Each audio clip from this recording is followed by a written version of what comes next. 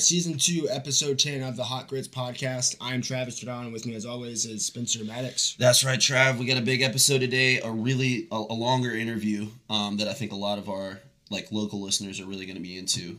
You're talking with Gene Clemons. Yeah, Jenkins High School head football coach, Gene Right. Clemons. We talk about his, should we say, controversial? Yeah, super rare philosophy. He'll in the interview, you'll hear he doesn't like that I call it a no punting philosophy, but that's what it is. He calls it a 4-down offense. He likes to keep things positive, apparently. So Clemons is one of these coaches that basically refuses to punt. They will not be kicking extra points, probably. I mean, I tried to get that out of him. I couldn't exactly tell if he was committed to that. They kicked only squib kicks and onside kicks in their first game of the year. So we wanted to have him on and talk to him. And we'll talk about our opinion on that a little bit later on, right before the interview goes, I think. Correct. But before that, we're going to be talking Braves, Falcons, UGA, our normal lineup. And I think we're going to have a little bit of a shorter show today. Yeah, because the interview does go a little long, but I think you guys will find it interesting. I will say this. We are live, we're watching the Braves again. What is it, bottom of the fifth? Yeah, so it's the fifth inning. Braves are up now 7-0 in Houston in Game 3 over the Fish of Miami. And looks like, I'm not going to wood, looks like the Braves are going to advance to the NLCS and likely take on the Dodgers. I mean, how, sick are we that I'm still not confident that this thing ain't over. 7-0 in the fifth? That thing ain't over at all, dude. There's no way. And look, if they don't win Game 3 against the Fish right now, being up 7-0, then we are editing the fuck out of this podcast. For sure. Other than the Gene Clemons interview at the back, Braves, we'll talk in just a second.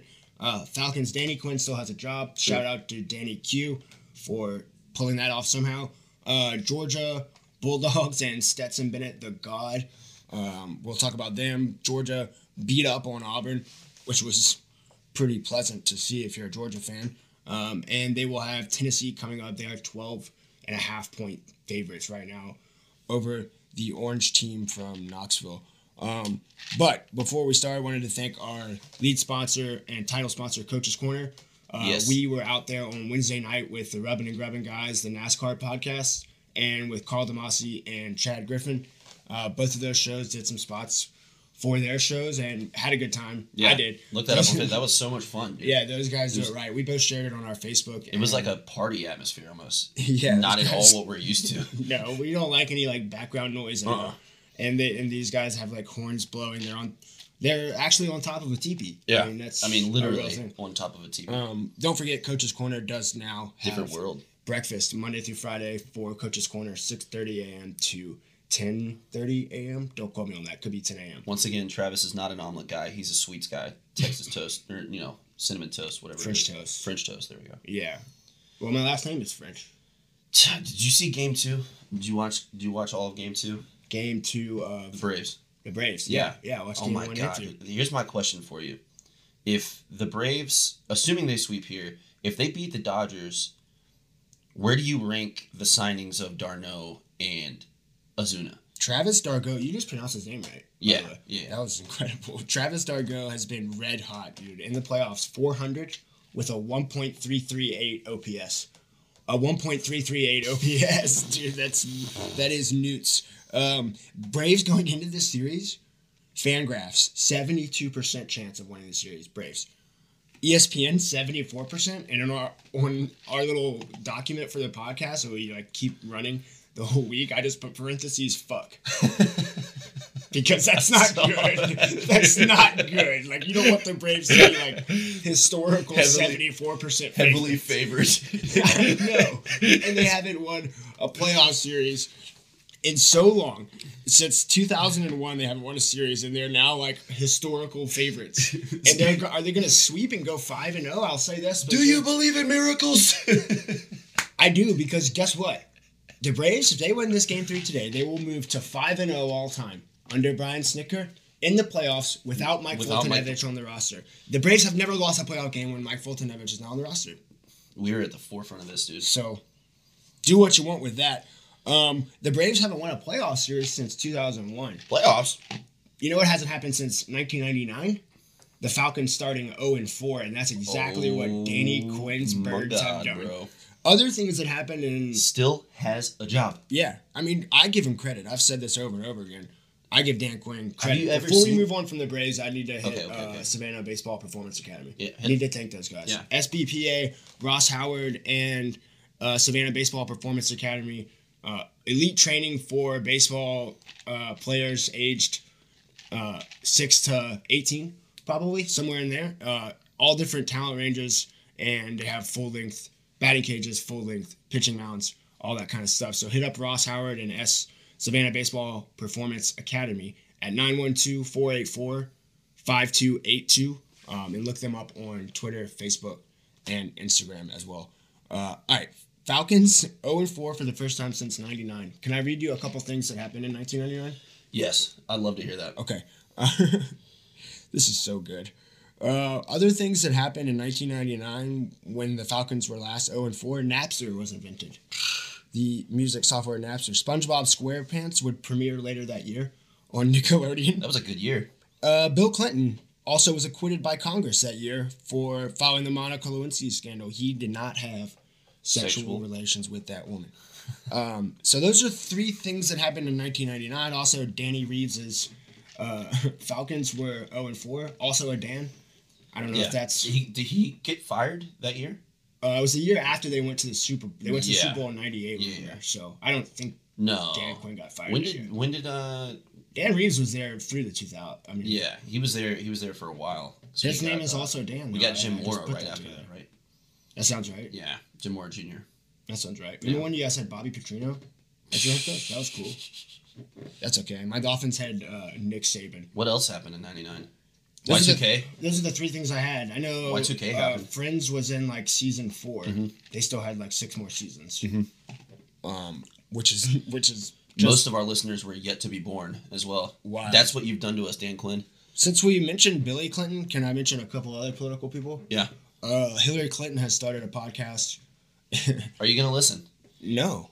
Of course not. What a terrible idea for her. Do you know what it's called? It's called You and Me Both. It's actually probably a really good idea for her. But what a terrible idea for, How much money would someone have to pay you to listen to a 36 uninterrupted minutes of Hillary Clinton talking?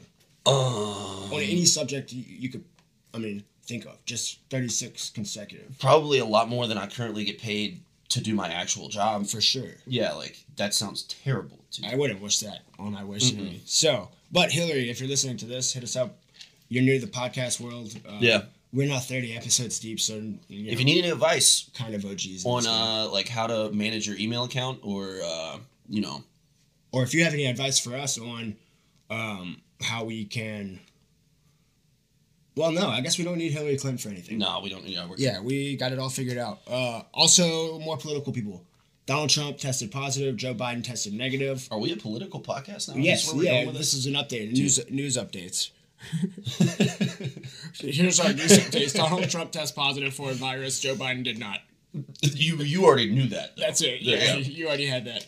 And moving on. Have you been watching the NBA Finals? Do you give a shit about the NBA Finals? Man, no. Fucking hate LeBron.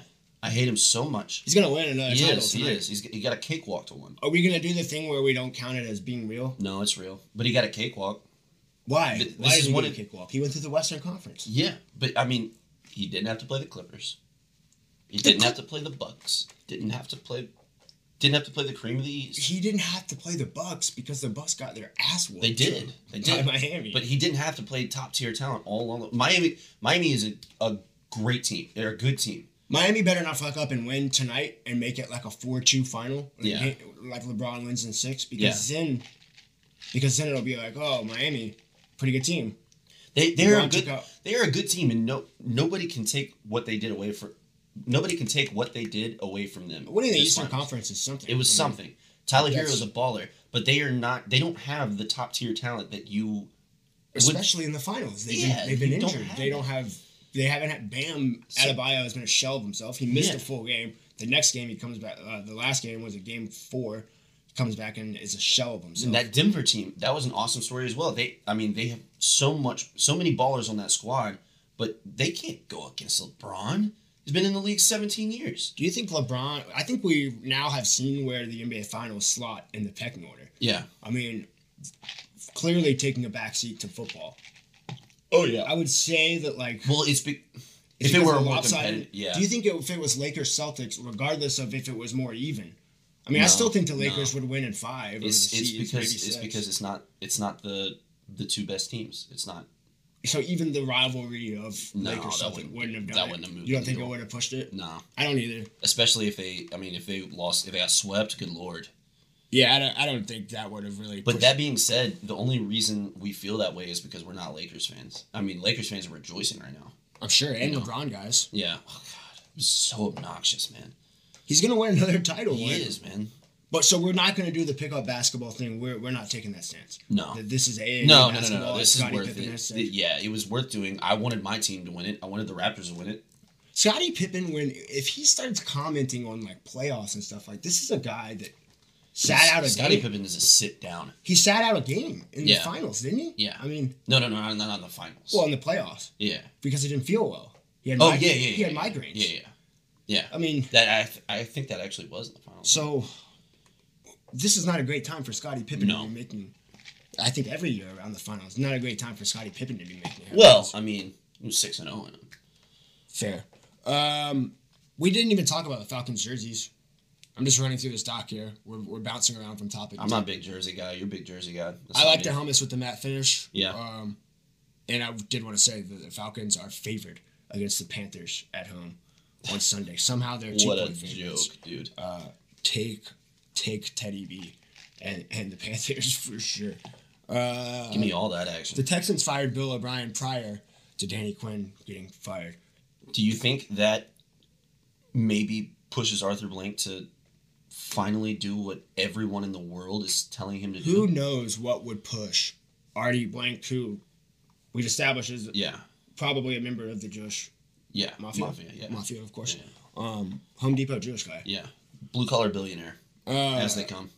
I don't know what would push him to fire Dan Quinn. If an 0-4 start and getting your brains beat in over and over again doesn't do it. I gotta think. Their performance against the Packers was shit. You gotta think that if they go to 0-5, Dan Quinn is gone. I mean, I know we said this last week, but pressure has been nuts. We say that every week. It's been mounting and mounting and mounting. There's no way that this team with all this weapons can go 0-5 and the head coach still be there. Dude, put it in contrast.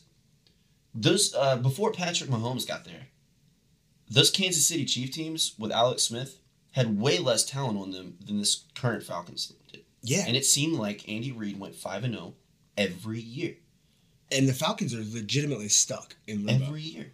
What are they doing? Like, where are they going? Are they going to what's the end goal here? It's definitely not winning a Super Bowl. You gotta start trading guys away and firing guys, and clean house. I don't even know that you need to trade anybody away. You gotta get somebody who knows what the hell they're doing on the offensive side of the ball, calling the shots. So would you be pissed if they traded Matt Ryan and Julio Jones and guys like that? I wouldn't be pissed. If they did that before Dan Quinn, fuck yeah, I'd be pissed. Oh, what if they traded a player like that before firing Dan Quinn? If that happens, they lost me. They lost my fandom for real. Speaking of jerseys, though, did you see my Hawks jerseys? No, I didn't. The city jerseys they came out with? No, they came. I thought you were a Jersey guy. I'm not Jersey. You're circling back to becoming a Jersey guy. Yeah, no. I mean, I'm not Jersey guy for any other sport than the Hawks. You know, that's my 1A team. They came out with MLK. It's like a dark gray jersey and it just says MLK on the front of it. It's pretty dope. That's why I wonder if Trae Young's had time to see them yet with all of his movie trailer appearances. What do you think about that? I did not like it. You didn't like it? I thought he looked pretty cool. Of course you did. You think Trae Theo is almost... Wait, what's your take on him versus Luka? I think he's just a notch above. New sponsor alert. I love seeing that just ruffle feathers. I don't like that take. New sponsor alert. Brady Electric in Savannah, Georgia. Brady Electric serving all of your electric needs. 912-232-3240 or 1104 East 35th Street for your commercial or residential electric needs. Georgia and Stetson Bennett. Stetson Bennett is Tom Brady?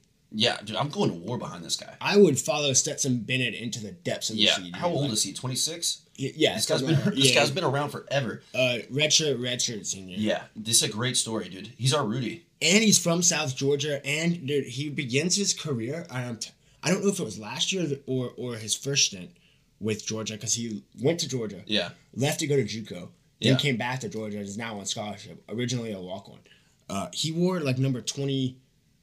Like 22 at quarterback or something like that. Weird. Whoa. Like, that's a deep walk-on if you're wearing 22 at quarterback. Do you think that... Have you seen Florida play? You're not really a big college football guy. I mean, I'm a college football guy, and I watched a little bit of the Florida game, but... Dude, for me in the East, in the SEC East, it's Georgia and Florida. Yeah. And everyone else. I mean, we'll see if Tennessee's real. This will be their shot. But after what Georgia did to Auburn, I wasn't sold on... anything Georgia after Arkansas. After what they did to Auburn, I'm sold now. Yeah, but that's where Georgia will get you. That's where they'll come out this week and win by 3 over Tennessee. Do you think? I mean, what chance do you give them against an Alabama team? Georgia? Yeah. All right. Well, I mean, that's a great thing about it. We're going to find out. Yeah. Soon enough. I mean, when Georgia takes on Alabama, that'll be, I think, all eyeballs in the country will be on that one. But all they have to do, like, you don't have to win that game. Yeah. They got to show up. You got to win in Jacksonville. Yeah. You beat Florida, you're going to the SEC title game. Yeah. I would say. So you get 2 shots at it. Georgia Southern escaped 35-30 last week over ULM as 19.5-point favorites. Travis bet Georgia Southern like a dumbass. He did not cover. You keep running this Georgia Southern line, man. I know, but it's because I'm being told, like... You got insider information? You I don't know. Like Jimmy the Greek? I don't know. I can't believe I did it. They were 19.5-point favorites, and they won by 5. Let's not sleep on the fact that I just gave Jimmy the Greek some play on the show. You love Jimmy the Greek. I do. I don't know if that's still... Yeah, it's not that I love him. Okay, hold on. It's not that you agree with everything. No, yeah. Jimmy the Greek said some questionable things. He said some very questionable things. Especially at the end. Sus. I mean, he got old, and, you got a little... What is sus? Is that suspect? Suspect, yeah. And you say sus? Sus. Okay, I like that. I'm here for that. Sus. Jeez, that slang's been around for like 5 years now. Really? Yeah, you're getting old. I know, man. I'm 29. We're getting old as a podcast. I'm 28, dude. This is a 30-episode podcast. I'm just hitting my fucking stride, dude. What's weird about Georgia Southern is that they are... so they played last Saturday at ULM, their second consecutive game in the state of Louisiana. Mm-hmm. Then they were supposed to be on bye this week and then host Appalachian State on ESPN Wednesday night, a week from yesterday as we record this on Thursday, October 8th. That game has been canceled or postponed to December 12th in Statesville. So now Georgia Southern will have played. They gave a reason, right? It's COVID. For in App State. Yeah, and I think... Because Georgia Southern, as we know, has been keen on not giving reasons why players can play. Yeah, they're not exactly forthright. They've also been keen on beating App State regularly over the last 2 years and beating them pretty handily both times. Yeah. Both times App State was Which is their Florida, right? Like, that's their game. Yeah. And I think Georgia Southern is like Georgia Tech. And that Georgia Southern will beat the more shit out often of them than not. Yeah. But App State shows up. Losing to Georgia State, I really think, for Georgia Southern fans, is far worse than losing to App State, because App State is like Florida. They're a really good team. You can rationalize that. They're a good program from year to year. Georgia State, you don't want to lose that, and it's really similar to Georgia Tech. They don't. Yeah. Georgia does not. Georgia Tech spoiler to 9 times out of 10. All right, what else are we going to get to here? Do you want to start talking about the Gene Clemons interview? Yeah, I wanted to hear your take on the Gene Clemons. Did he change your mind? No, not at all. I mean, he didn't change my mind either. He seems like a really good dude. When I first started hearing the interview, I was starting to get not mad, but I was like, "What's this guy's deal?" I mean, he kind of came at you with the. He's passionate now. Like, we get into it. He is. He kind of came at you whenever you said pushback, just to give you some pushback, Coach. He was like, "Well, what are your credentials?" That's not fair. He did ask me what my credentials were. That's not fair. I thought he was going to ask me questions. Yeah. So I was like, yeah, shoot. It was, to be fair, it's not like a traditional interview where it's like a press release after a game or something. Right. It's not like that. It's a podcast. So he came out firing, and I give him props for showing up Because not a lot of people will do that. Hella props to Gene Clemons, head football coach at Jenkins, for coming on our podcast, because you don't have to explain shit to us. Yeah. And I don't want to thrash the guy because we want more people to come on the show and do that. But well, I mean, we just disagree with him. I will say that's all. It's not a big deal. I will say it doesn't make any sense to not punt on 4th and 20. So there are several situations that you guys will hear in this interview. Yeah. Where I try to stress the point that, Coach, you have to see how rare this is, that your strategy of not punting it is extremely rare and hard to even compare to other strategies. And then he goes back and prefers to call it a 4-down offense because it's negative if I say no punting. Yeah. So I grant him that. Let's call it the 4-down offense. Do you see how rare that is? Yeah.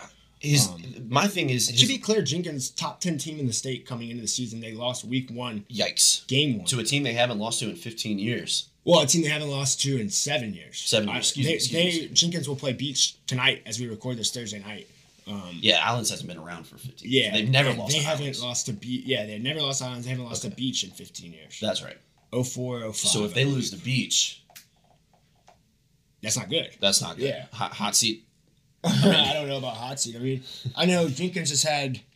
And we wish Gene nothing but the best. Obviously, we wish Jenkins. Sure. Like, we wish Jenkins nothing but the best. This guy is good with me forever now. Yeah. If you come on the podcast and you explain anything, if you come on the podcast, period, you're good with me. Yeah.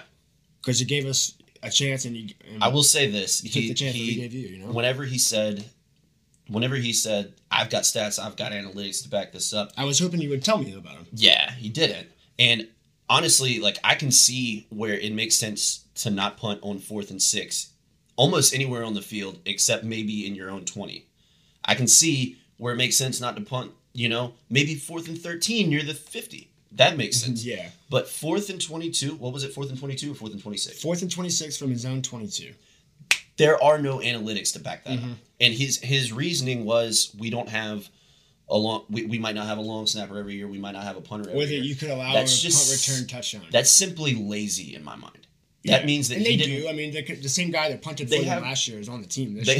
They have somebody that can punt the ball, and they have somebody that can snap the ball. They just didn't work on it, and he just wanted to get rid of it and not deal with it. That's my take on that. So, Gene Clemons interview coming right up. Anything else, Spencer?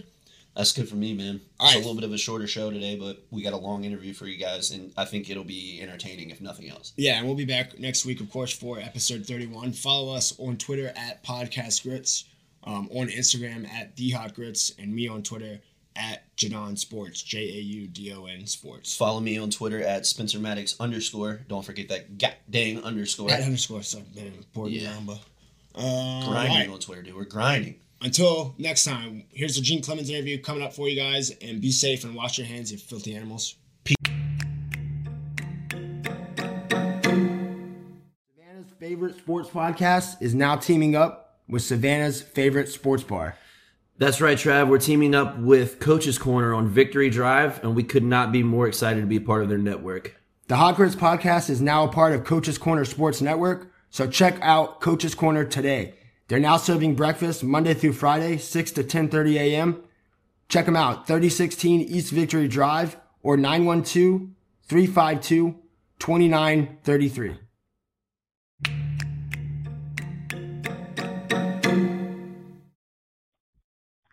All right, we got Gene Clemons with us now, the head coach for Jenkins High School football.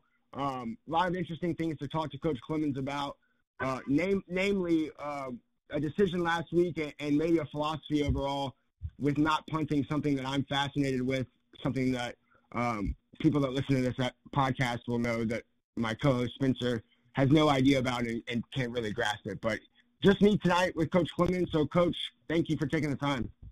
Not a problem. Great to have you. Great to be here. Excuse me. All right, Coach. Yeah, first, so I wanted to kind of introduce you for our listeners of the show. We don't do a lot of high school sports just because I think most of the people listening are either, past that age or not paying attention to local high school sports, but I do.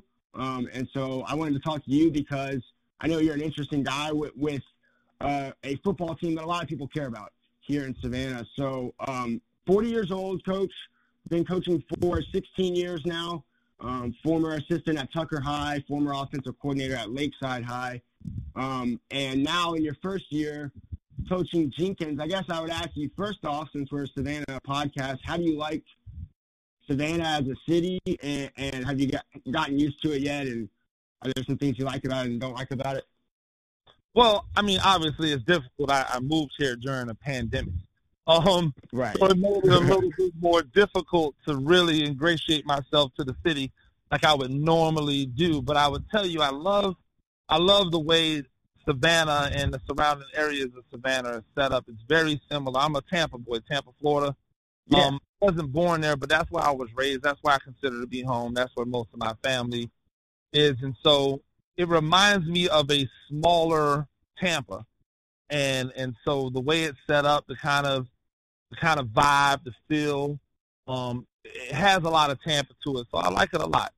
I'll be really happy when, if we can get by everything and really kick this COVID thing and the Jujunas and really open back up the way that I've heard about Savannah being opened up, so I can really experience it the way that I'm sure all of you have experienced it in the past. Damn, that's true, though, because I didn't even think about that. Anyone that's moved here in the last, for any reason, anyone that's moved here since March, basically, or since February, hasn't really experienced Savannah at all. At all compared to what it was, obviously, before the pandemic. That's a good point. I've been to Tampa and Clearwater and vacationed there before, and I love it down there. I like that comparison. All right, Coach, let's get into some football. Last week, in your first game coaching Jenkins, there were several times, notably in the first quarter, when you guys chose not to punt. And I was doing the broadcast on WSAV-CW with Greg Talbot, and it caught me off guard, certainly. I think it caught a lot of other people off guard, especially there was a time in the first quarter, 4th and long, 26 from your own 22, and you guys chose to go for it. You didn't punt the whole game. I guess I would ask immediately, is that kind of a philosophy or a style or strategy that you've bought into? I know there's people and coaches around the country that are beginning to start doing that sort of thing. Is that kind of your philosophy, and how did that come about, if so? Thanks. And obviously, because I've mentioned it to Dennis Knight, one of the good reporters in Savannah, that we would not be punting this year. So you're aware that that's kind of going to be our philosophy. As far as where it came from, it really just comes down to basics. In high school football, you don't always have kickers. You don't always have long snappers. You don't always have those types of specialists at the level that you would want to have them in order to facilitate a punt or a kick in the same manner that you would every single year. So let's just say I've got the best kicker in the nation this year. Okay, he's really, really good, and then next year I don't have a kicker. So is my philosophy that I'm going to be a kicking team, or do I have to change that philosophy every single year based off of the players? Well, what's more likely to happen? I'm more likely not to have a kicker that is a punter that is someone that's a really good punter. I'm most likely not to have a long snapper that is someone that can consistently long snap the ball 15 to 16 yards on a rope, especially in a place like Savannah where you do get a lot of numbers, but you don't necessarily get the same type of numbers that they're getting up in, let's say, in the Atlanta area, or in some of these places where there's one high school for the entire county, or maybe two high schools for the entire county. So the philosophy is just born out of, do I want to take a 4th down, take a chance with an operation going bad, we end up in a worse situation, or do I want to set my team up to understand we're a 4-down team, and then we're going to play football like a 4-down team? Do I want to let my defense understand they're going to be sometimes they're put in the bad situations, the same way that if I turned the ball over, or if there was a block punt, or if there was a muff punt, or if there was a bad snap, they would be put into a bad situation.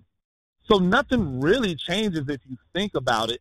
The only thing that's gained is the hopeful 30 yards that you would get from a punter in high school who is either okay and or not that good, and that's if all of the operation goes correctly, and if that kicker / punter is able to really put a boot into it.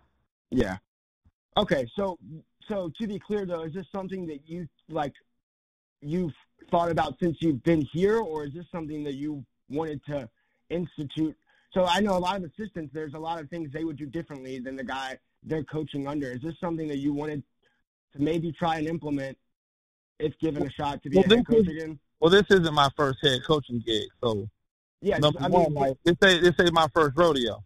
I've been around football. I've coached football for 16 years, but I've been around football my entire life. I've seen more bad punting than I've seen good punting. The next time I got the opportunity to run the ship, if you will, we were going to be a 4-down team. I believe in being an 11-on-11 team. That's a philosophy that some pick up on and some don't pick up on. Regardless of whatever the philosophy is, you know as well as I do, it can't be waffles. So if you make a commitment to something, you got to make a commitment fully, and then you got to let the chips fall where they may. Yeah. The reason that it's an issue with you or your brother or anybody else that's been talking in Savannah this week is because we lost, and we've never lost to Islands before. So when you lose a game, and you lose a game to a team that you've never lost to before, a lot of people are going to feel a way about it, and I understand it. And but Coach, you would agree that it's pretty abnormal not to punt in those. I mean, you would agree it's pretty abnormal not to punt in situations like that. Absolutely, I would agree that it's pretty abnormal not to punt because everybody does the normal. We've been conditioned We've been conditioned to think a certain way every single, our entire lives. But if I was to tell you, if that same scenario came up and we were in 4th and 25 on the 24-yard line or whatever it was, 22-yard, 23, who cares? At the end of the day, if we're in 4th and long and we're backed up in our territory and we punt, right?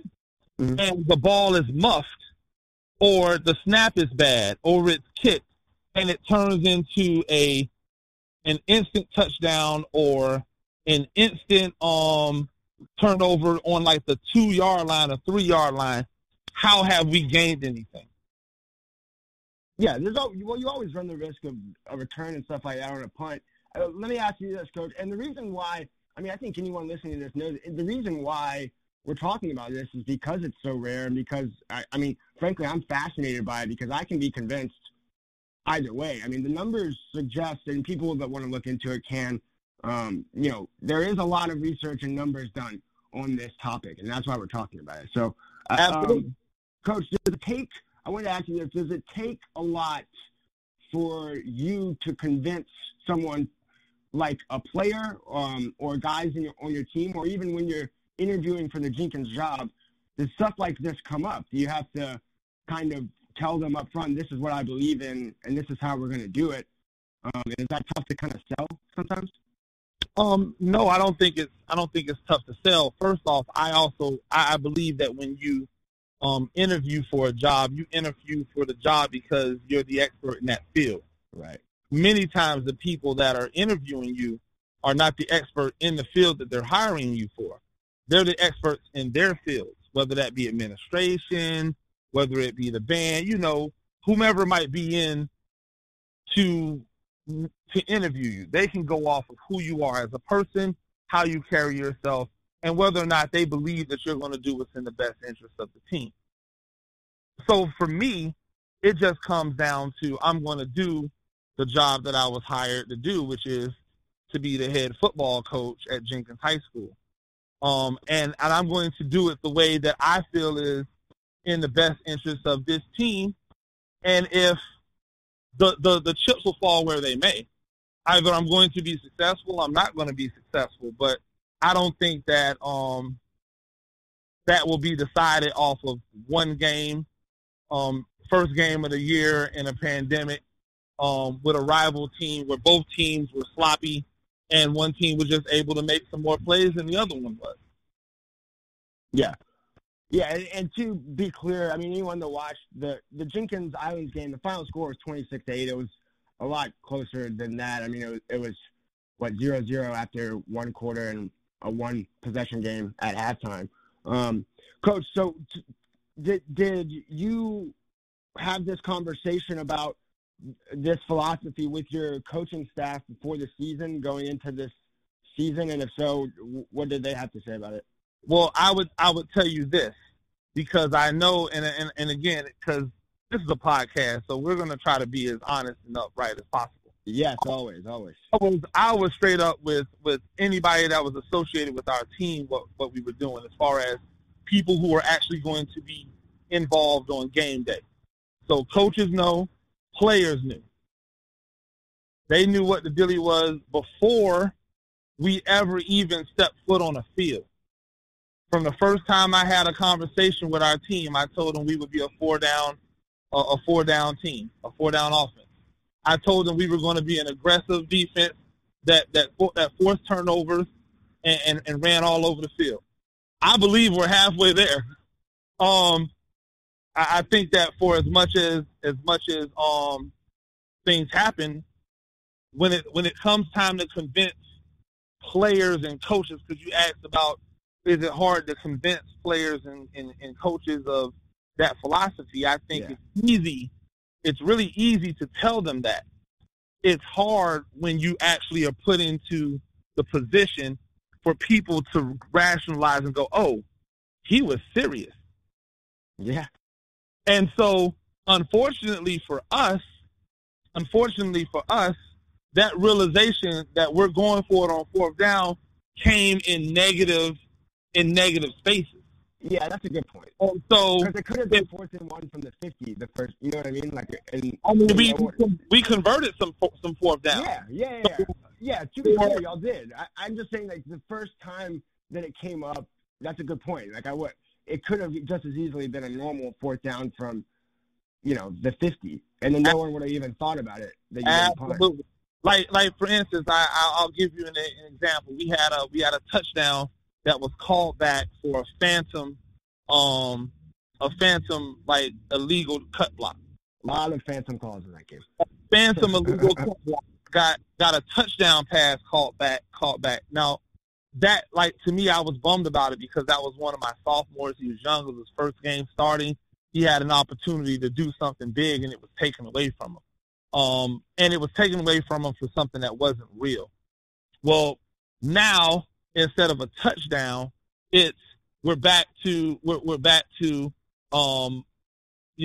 and long or 3rd and long, and now it becomes, okay, well, we're in field goal territory. What do we do? Do we kick, or do we go for it because we're a 4-down team? So, like, when you start to ask those questions, a lot of times in the past, those things may have just been automatic. Oh, well, we're going to kick it. Well, guess what? The new automatic is we're going for it on 4th. Yeah. So what should happen over time, because I really think we're going to be a different team in a week, 2, 3, 4 weeks from now than we are right now, is the 3rd down urgency goes away and they relax on 3rd down. And so now, instead of feeling like, oh my God, I've got to pick this up on 3rd down and maybe doing something that is outside of themselves, they just relax and play football. And now we end up, if we do end up in a 4th down, we end up in a 4th and short or a 4th and manageable. And now we don't feel a type of way about 4th down. But because it was a high leverage game, it's a really, like, scheduling didn't do us any favors, putting our biggest region opponent outside of BC, which we don't play this year, as our first game of the year. That comes with a little bit of expectation, and it comes with a little bit of hype. And I think that's why we've seen the backlash. I really don't think it's as big as, oh my God, I can't believe he didn't go for it. I mean, he didn't kick it on 4th down. Like I'm going to give people more credit than that. I think people were just upset because we lost, and that was the way for them to voice their displeasure. Because anybody watching that game can see that we didn't lose that game because we went for it on 4th down. We had about 200 yards of penalties. That's probably why we lost that game. If we're being honest about it. So we have to be better as a coaching staff on making sure that we're able to coach our kids to cut down on these penalties and make sure our execution is better. And I think we do that, we're going to have success.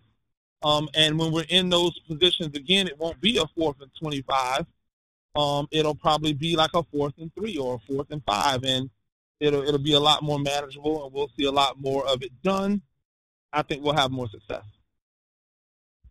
Coach, along with the no punting thing, is that tied into not kicking deep on kickoff, like doing squib kicks on kickoffs and going for 2-point conversions after every score? I mean, I know you only had one opportunity for an extra point, but we only had one opportunity at an extra point, and I'm saying, is that going to also be in the quite strategy? Well? Like we're pretty good with short yardage. Anything. The problem was we didn't get a lot of opportunities for short yardages because we kept shooting ourselves in the foot. But I feel very confident if we have 3 yards or 2 yards to pick up, we're going to pick that 3 to 2 yards up. So why not go for it on 2 and put the pressure back on the other team? That gets back into your analytics. And there's been research out the wazoo. I won't bore people with it about 2-point conversions. But if you really just think about it in a basic sense, if you're kicking field goals and I'm going for 2, I just need to convert half of mine to tie yours.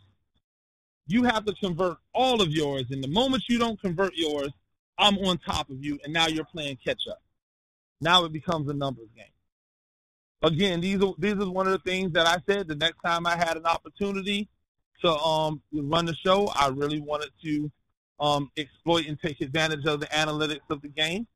Okay, so it is kind of in the same realm, though. Like, it's something that you yourself have looked into and bought into, and now you're implementing it, right? I wanted to be clear that it wasn't just like you thought you needed to go for 2 in that situation. Like, is it going to be like the no punting thing where you're not going to kick extra points?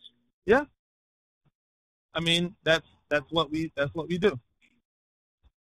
Okay, yeah. I just wanted to make sure on that because, like I said, I don't know that most people listening to this will have seen the Jenkins Island High School game, but, I think that general philosophy of being aggressive and going for 2 and not punting and stuff like that is fascinating to me, and it's definitely, super rare. Coach, just a few more for you. Go ahead. No, I was going to say, I would just go back to the same thing I said about punting. You're not guaranteed to have a great kicker or a great long snapper or even a great holder every year. But it's not 100%, yeah. If you have an offensive philosophy and you're confident in the people that you're putting out there and the job that they can do, you can create a philosophy and you can create an environment where that is just what we do, and we know the urgency of getting that work done. But, Coach, just to push back a little bit, I'm with you on the analytics of. I'm sorry, you said just to push back. I need to know some credentials if you're gonna push back. Okay, go ahead, shoot. That's fair. No, I'm asking you, because I have research and data. Like, are you pushing back with some research and data, or are you just pushing back with opinion? Well, I'm pushing back with a question, and then I guess I'll just give the floor to you and let you answer. You said pushback. Pushback's not normally a question. It's usually a retort. So I'm just wondering. Go ahead. So if you're going for a 2-point conversion after a score, and let's say you get a false start. Yep. So now you're 5 yards further back. Wouldn't that be a time to kick an extra point? Or for instance, if it is an extreme 4th down situation backed up, isn't that a time just to say we are going to be a 4-down team, but for this one time, probably best to punt it. I mean, that's the only thing I would say, because I get the analytics. Well, what's the probably best? See, that's the whole point. Is everything you're saying is unknown, and everything I'm saying is known. Well, certainly going for it on 4th and long is an unknown, Coach. I mean, no, it's not unknown. We know exactly the outcomes. We're either going to pick it up, or we're going to turn the ball over at that one particular spot. Well, when you're punting, though, you would change the field, or you would. It would be a positive outcome or a negative outcome. You would change the field. How? You've seen your positive and negative outcomes from 4th downs on punts could end up in another team's touchdown. Most times, or you could cover the punt and not allow a touchdown. What's that? Or you could cover the punt and not allow a touchdown. Yeah, you could. Or aren't there times where like punting and PATs would be necessary, even if they were rare times? If you believe in that philosophy, then absolutely. Fair. But if you have a philosophy, I would never tell you, okay, there's sometimes you should go against what you believe in. If you believe in it and that's what you want to go with, and you have prepared yourself in the manner to make sure that that's what's done, then you have to stick to your convictions. And then I would say, if you are gifted something that says we really need to think about changing this up, you need to change it. Benedictine is a historically great running football team. They have a guy who can fling the ball all around. It'd be foolish for them to go out there and run wing T all day with a guy who can fling the ball all over the place. But their basic philosophy on what they do, if they line up and do what they normally do, they've shown over years and years and years they're going to have success. There's so many people out there can't stand the wing T. Yeah, and I hear you, Coach, but that's, you would agree that an offensive scheme is a little different than, I mean, what you're suggesting is more extreme. You would agree with that, right? No, I think an offensive scheme, or you're saying an offensive scheme, I'm saying an offensive philosophy. If the philosophy is, hey, we run the ball, when you get outside of that philosophy, you normally don't have success. Like, for instance, I'll give you a quick one. Islands were not planning on punting. I don't know if you noticed that or not. They tried to punt, but it didn't work well. They didn't even try to punt. They tried to quick kick, which is even more moving parts. And the result for them was a result that probably would have happened for us because we're not a punting team. So I think you just have to stick to whatever it is you find to be, what your philosophy is going to be. I will say this about squib kicking. The first game of the year is always a great time to squib kick. That's not a philosophy thing. That's just strategy. First game of the year is always a great time to squib kick because people aren't prepared for it. Most people don't practice their special teams well enough for the beginning of the year because it just kind of pops up on them. Everybody's worried about executing offense and defense. And all of a sudden you realize, oh, my God, we need to spend more time on kickoff return. Well, that's a great place to try to catch people off guard. And if you remember, we actually got a turnover off of one of those kicks. So that was success. That was a successful strategy for that game. Not necessarily something that'll happen every game, though. Coach, what about your defense? It's got to take a little more convincing for the defensive side of the football, both coaches and players, to convince them that, more times than not, they would have to defend a shorter field than if you guys were, say, a 3-down offense. No, because you just qualified it by saying more times than not, and that's not actually accurate. Well, last week it was. Well, last week it was, but we've already established that last week wasn't a very good game. So, I mean, if we're going to have those types of games every week, it's not going to matter about a punt. We're going to lose the game. If we play like that versus anyone else, we're probably going to lose. But I don't expect us to play like that versus anybody else. I expect that to be the worst game that we have this year. I expect us to be able to execute better than we executed on Friday. And I know that all of our kids feel the same way. They all expect to execute. We all expect to make calls. It was a team effort. but the philosophy doesn't change. And there is no convincing, because you shouldn't have to convince anyone of anything. As an assistant coach, my job is to execute the vision of the head coach. I've been an assistant coach at the high school level, at the collegiate level. I've been at big time programs. I've been at programs that were just starting out. My job is to say, hey, coach, what do you want done? And then execute that to the best of my ability. Give input where I feel input is needed as it relates to the vision of the coach. And then do whatever other job that I'm asked to as an assistant coach. And if you ask any other assistant coach, your brother included, I'm pretty sure they should say the same thing.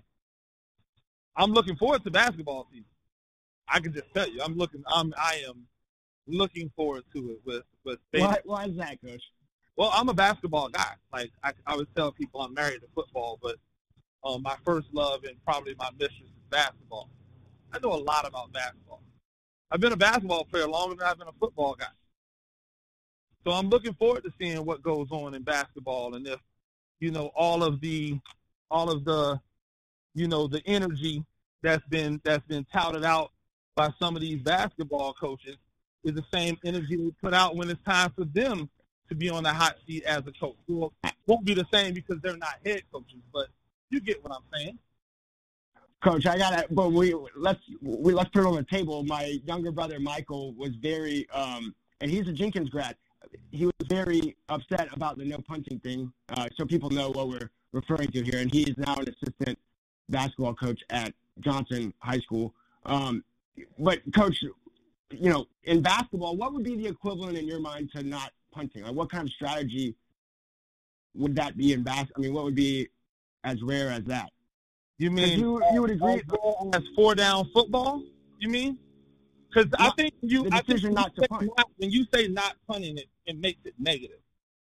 I like to look at the positive of it. We're a 4-down football team. Okay. You're looking at the negative. Well, you're deciding not to punt. Well, whoever really wants to punt? Nobody really wants to punt. Of course not. Exactly. So that's a negative. Let's call it 4-down offense. What's the equivalent to 4-down offense in basketball? What would be that strategy? You know what I mean? A three heavy regimen, analytics driven, threes and layups, no mid ranges, type of offense. One that is predicated on you being able to just hit enough 3-pointers that you change the math to where even if other people are hitting 2-pointers, they can't keep up with it. But you're taking away a play of a normal, and by normal I mean common strategy of punting. Yeah. You guys have eliminated, so it would be like eliminating the 2-point shot. So even if you had a tip back or a dunk, you would prefer to take the 3. Yeah, absolutely. Like you have a wide open 2-point shot, and instead you kick it out to somebody for a 3 because the analytics say a 3 is more important. If it's not a wide open layup, you should be shooting 3. Okay. So now, so I'll grant you that. If that happens at Johnson this year, that would be if that happens on the basketball court, if a team implements that strategy, then I think it would receive the same kind of attention that your strategy received, don't you think? No, because people are already doing that.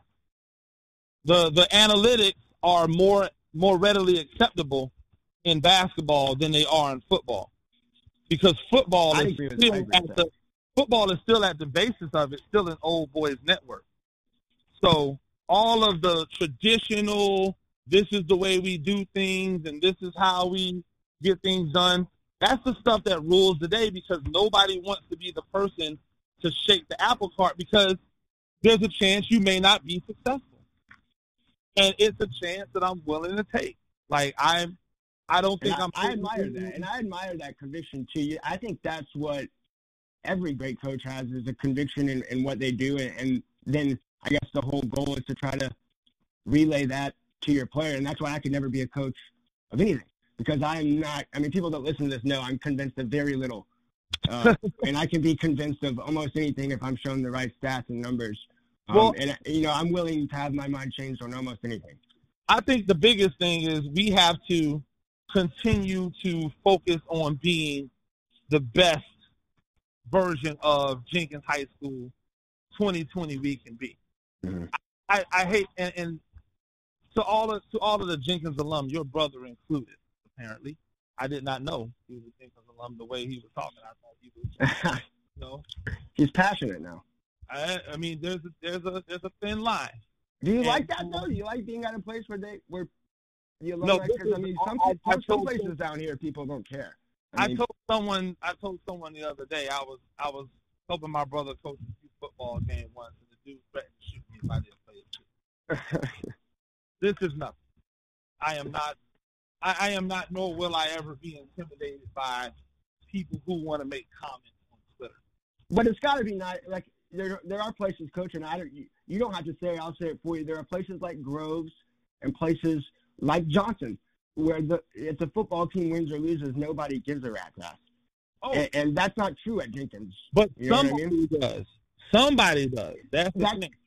That's fair, but it's not in as big. It's not in as big of numbers as a place like Jenkins. It's not as big as at Jenkins. I would say this to all of those supporters. To me, it's really easy to support when it's good. Mm-hmm. It's really easy to support when it's good.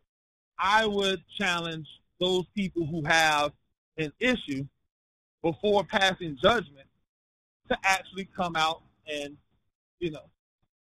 maybe meet somebody, have a conversation with them. I 100% agree, yeah. Hit their brain.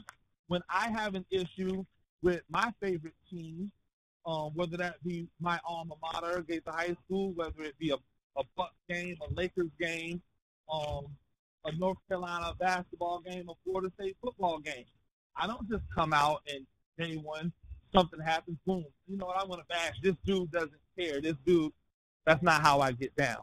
But I appreciate the passion. I really do. Because like you said, the alternative is for no one to care. And while some people might think that rolling around in anonymity is fun, I like the fact that people care. I just would ask people to ask themselves this one thing. Is it more about winning, or is it more about the development of the kids? Because if it's more about the development of the kids, then I can ride with you. If it's all about winning, then you got the wrong dude. I'm not going to win at all costs. And so, for me, what happened on Friday with us going forward on fourth down had nothing to do with the outcome of the game. I can point to many other things that we as a team did wrong. Coaches down to players that cost us the game.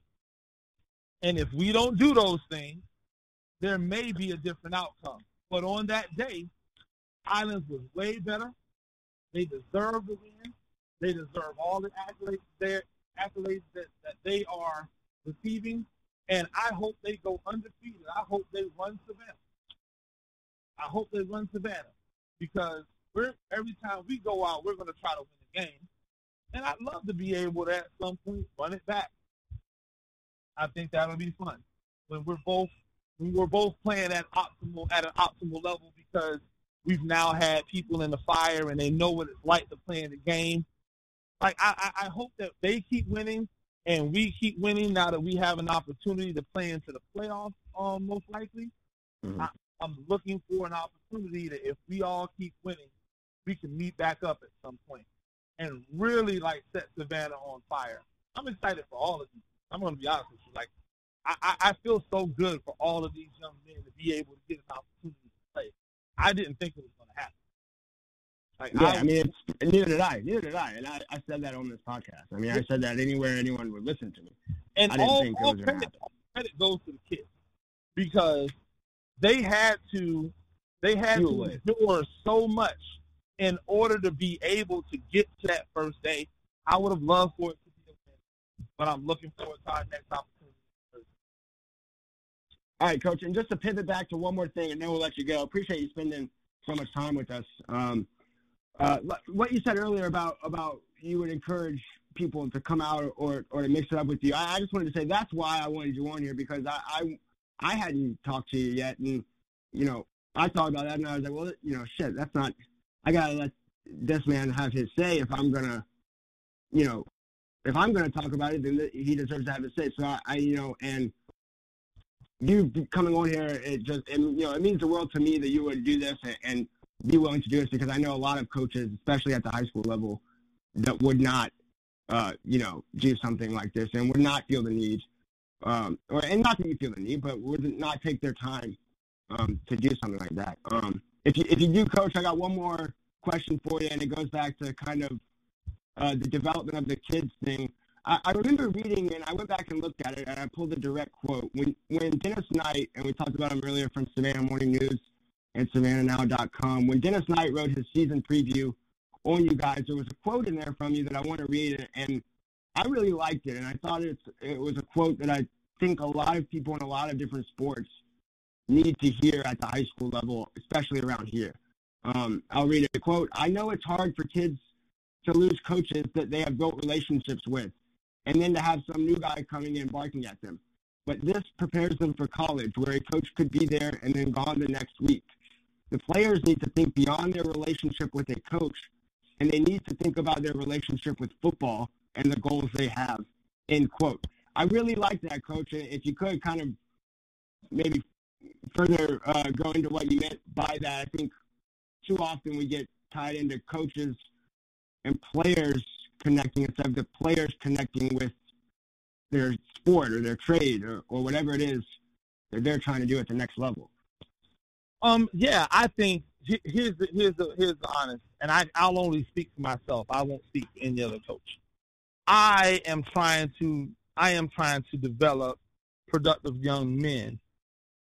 I hope that in developing productive young men, people find a relationship with me that they enjoy. But that is not the goal. The goal is to develop productive young men. And so it has been my experience in my time involved with sports that I have appreciated some coaches much more well after I had the opportunity to play for them. Right. I have had players come back to me, countless amount of players, over the years. Coach, I remember when you were this. Coach, remember when you told me that? Coach, I appreciate you. I get on my son the same way. I get on my players now as a coach the same way. So I understand that the relationship as a high school player with your college coach, with your high school coach, isn't always going to be one of roses. You, especially when you resent having a new coach in the first place. Yeah. Players should be selfish to the point of, I'm trying to be the best me I can possibly be. That's not a bad thing. If every one of our players was selfish enough to go, I'm going to do everything in my power to be the best me I can be, we're going to have a pretty darn successful team. Yeah, I'm with you on that. And so they need to always, and I encourage, we have, 4 new coaches in the area, 4, maybe 5 new coaches? Man, at least, yeah, I think maybe 5 or 6. Groves, Savannah High, you guys, Islands. Yes. I would encourage all of those players and I have love for all of these players because, like I said, I'm here for the development of young men. That's why you don't hear any BS from me after games about, oh, well, we'll get them next time, or, oh, well, I'm not throwing anybody under the bus. I'm not taking the shine away from another team and what they did, because I want those kids to have that moment. It was awesome to see how hyped up Island's kids were about the win and how people have been sleeping on them. You know what? They were close to beating Jenkins last year. And so it was like they were coming. It's going to be a nice rivalry over the next few years between Islands and Jenkins, where you come out and you may not actually know what the outcome is. That's a great thing for Savannah. And so I encourage all of these kids to continue to try to build themselves up, fall in love with the sport, make sure that they do the things necessary to be the best them that they can be, not only on the field, but in the classroom as well. And I think and I'm sure your brother knows because he was around, like there are a lot of people in Savannah not being able to take advantage of their gifts because they didn't take care of the academic portion. And happens all the time. Absolutely. I don't know if it happens everywhere, but there are so many, and not even the 5-stars, and not to go off on a tangent, there are so many 2- and 3-star talents here on the football field and then on the basketball court. And they could go to high-level Division II schools and play college athletics on scholarship or 1AA schools or FCS schools. And it doesn't happen because they don't, a lot of times they don't graduate or they don't have their shit together off the field or off the court. And, it happens all the time. It happens all the time. It happens everywhere. And one of the goals of mine is to make sure that if my kids decide that they don't want to play or that they don't play college, it won't be because they can't play academically. It'll be because they just decide, you know what? I had my run. My time was done. My time's done. I enjoyed it. I enjoyed my time as a warrior. I'll be a warrior forever. But now it's time to move on with whatever else I'm going to do with my life. It won't be because, oh, man, I didn't have a grade. I just barely graduated. I don't ever want a kid under me to say that. And I've been fortunate enough in my times as an assistant coach and as a head coach to keep pushing kids towards higher academics to make sure that they're able to reach for whatever dream they put out there, whether that's athletically or just in life, being the best person that they can be. All right, Coach. Well, listen, we really appreciate you coming on. I'll give you a chance to let people know how they can follow you on Twitter, and you can tell people what Jenkins has coming up. I know we're recording this Tuesday night, October 6th, and you guys will have Beach on Thursday when this episode is released, and then Windsor Forest after that. But, yeah, any other closing words you want to say or let people know how they can follow you? Well, just look for us on Thursdays. We've got 4 straight Thursday games starting today, since you'll be hearing this on Thursday. Starting on Thursday with Beach. We have 4 straight Thursday games, so we'll be Thursday Warriors. And just really looking forward to continuing to ingratiate myself to this beautiful city and hopefully getting an opportunity for more people to discover who I am as a person beyond just as a football coach. Awesome, Coach. Well, hey, we really appreciate your time. Good luck to you guys on Thursday against the Beach Bulldogs, and good luck the rest of the way, all right? I appreciate it. Thank you. Thanks, Coach.